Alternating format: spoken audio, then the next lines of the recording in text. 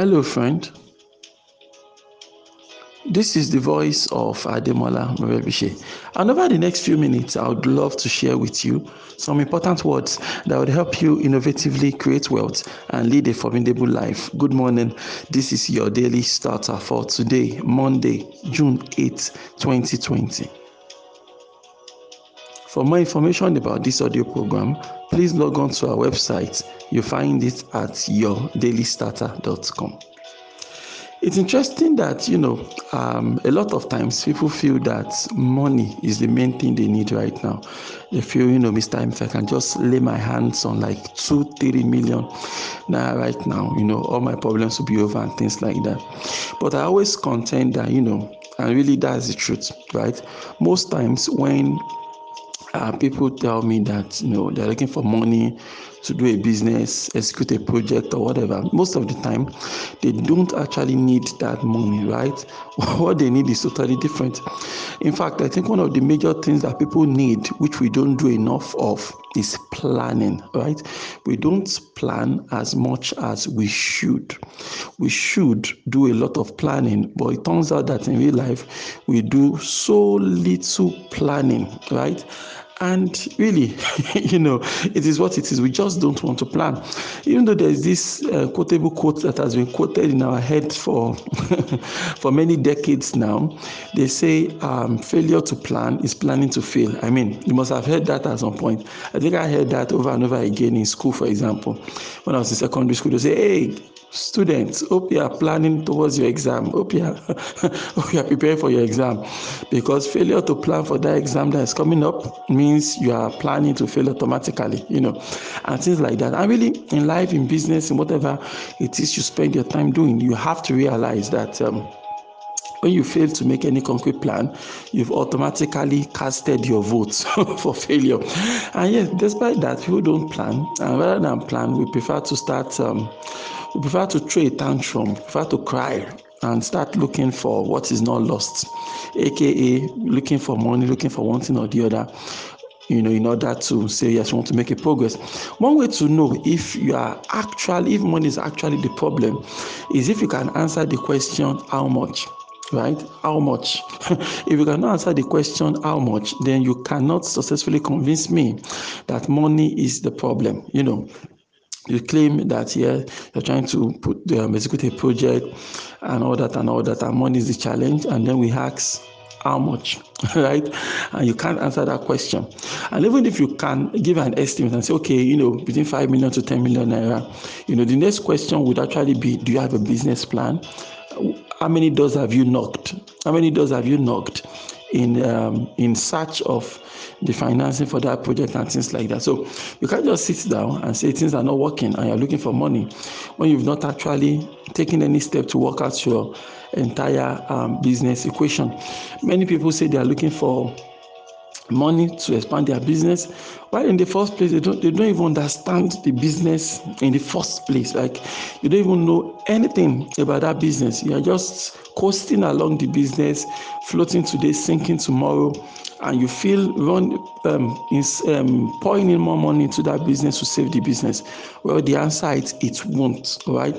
When you pour in more money to businesses that are not well planned, well thought out, well structured, what you've done is that you've only added more fuel to the fire, and that fire will burn it out. Whether you had 100,000 naira or 1 million naira into your thoughtless, planless business, you've only added more fuel to the fire. So, I mean, the way out is planning, and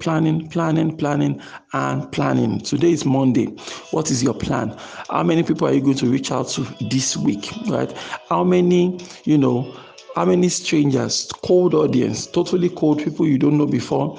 How many people are you going to reach out to this week, right? What's your plan for this week? How many people are you going to reach out to this week? How many products are you hoping to sell this week? How many service do you hope you sell this week? How many invoice do you hope to send out this week, right? What is your plan to reach new audiences this week? What is your plan to maximize that your business location, maximize that your Instagram page? What is your plan for this brand new week? You should have a plan.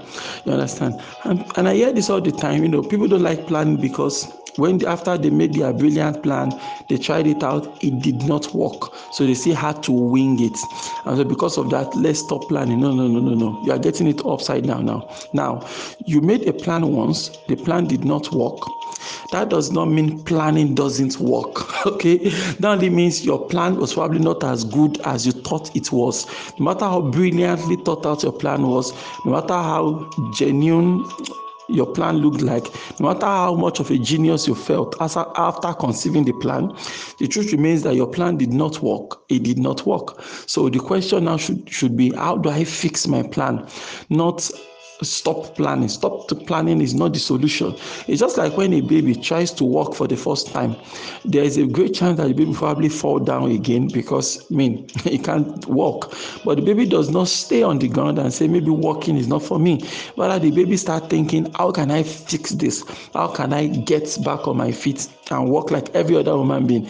The baby does not say, this walking thing is not working, Joe. Let me throw it away and continue crawling on all fours. That doesn't happen to babies. So why should that happen to you? You understand? So my point is, you can't say you've planned once in 1922 and your plan did not work, so you've given up on planning. No, rather you need to find out, why did my plan not work, and then you come up with a better plan, an improved plan, and try that again and over again until your planning begins to work. It's really as simple as that. And then also, if you are, whatever it is you want to do, you should also try to find those that have done it before.